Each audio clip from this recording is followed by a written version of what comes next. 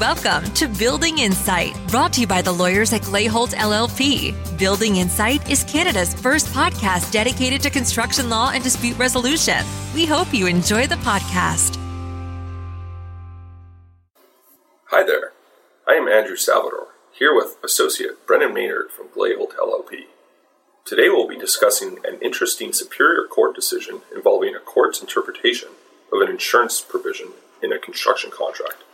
In particular, we'll be looking into how a court could use insurance provisions to determine whether an owner is deemed to take on certain unforeseen risks. The case is called Jacob and LaBeouf Properties, and it's a very important decision for owners to consider when entering into construction contracts. The decision serves as a cautionary tale with respect to how courts interpret insurance provisions and the results that it may have on risk allocation as between owner and builder. The facts are quite straightforward. The plaintiff homeowner contracted with the defendant builder to demolish an old structure on the owner's land and to build a new one. In its statement of claim against the builder, the homeowner alleges that the builder's work was faulty. The homeowner claims damages for breach of contract and negligence. Now, one of the key facts in this case is that the contract between the owner and builder required that the owner purchase both property and third-party liability insurance.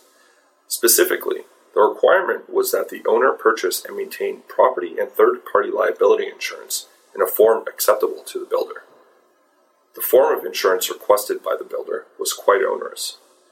The terms required that the homeowner obtain insurance against defective design, workmanship, and materials.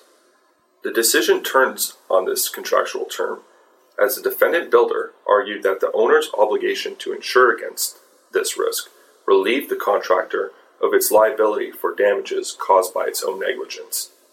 I will now turn to Brennan for his analysis on how the court assessed the builder's argument. The court in this instance cited to three cases which, it held, stood for the proposition that covenants to insure in construction contracts provide for an explicit allocation of risk as between the parties, which court should strictly interpret and uphold. In the first case, the 2011 Ontario Superior Court decision of Greater Toronto Airports Authority Association, the court found that covenants to insure have been given a specific interpretation. They not only obligate one party to obtain insurance, but also relieve the other party for liability for losses that will be covered by the insurance, even if those losses will be caused by that party's negligence. The second case, the 1997 appeal decision of Madison Developments, supported this general proposition that covenants to insure represent a conscious allocation of risk as between the parties. In this case, a subcontractor's negligence caused a fire on a construction project. However, the court nevertheless found the subcontractor not liable for the resulting fire damage due to the owner's failure to obtain the contractually mandated fire coverage on the project. Similarly, in the third case cited by the court in Jacobs, the more recent 2005 appeal decision of Active Fire Protection, a subcontractor was found not liable for its negligence leading to a flood on the project where the owner failed to obtain the contractually required all risks insurance that would have covered the flood damage. Applying these three cases, the court in Jacobs found that a written commitment to obtain insurance operates as a voluntary assumption by that party of the risks and losses that will be covered by that insurance. It is worth noting, however, that all these cases dealt with damage resulting from a specific identifiable event, such as a fire or flood, and not damages resulting from negligent workmanship, materials, or design. So Andrew, given that the court here applied these cases to hold a homeowner liable for the deficient work of its own general contractor, what are the broader implications of this decision? Thanks, Brendan. I agree that there are some interesting implications arising from this decision. First, you need to consider whether a homeowner can actually obtain the insurance that they agreed to get in their contract. In this instance, the owner agreed to obtain insurance covering defective design, workmanship, and materials. From the point of view of an insurer, they may be hesitant to offer this type of insurance, especially in a case when a particular builder does not have a large and reputable portfolio.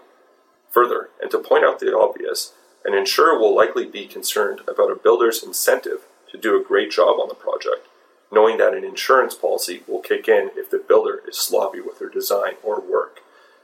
Stated alternatively, an insurer may be concerned that its interests and the builder's interests are far from aligned. Second, if this is indeed an insurable risk, you'll need to think about premiums and how expensive they may be for this type of broad coverage. Ostensibly, the bargain that you're getting from your builder as a result of this owner's clause may be offset significantly by an expensive insurance premium. Tagging on to that last point, Andrew, another possible issue is the commercial reasonableness of the court here upholding a contract requiring an owner to obtain such a policy, given the cost implications you've just raised.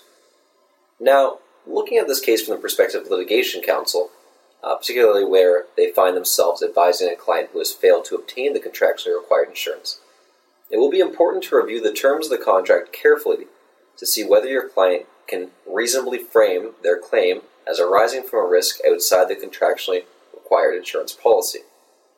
This could, if successfully done, at least rule out a Rule 20 dismissal of your client's action and help avoid ending up in the same situation as the plaintiff in the within case.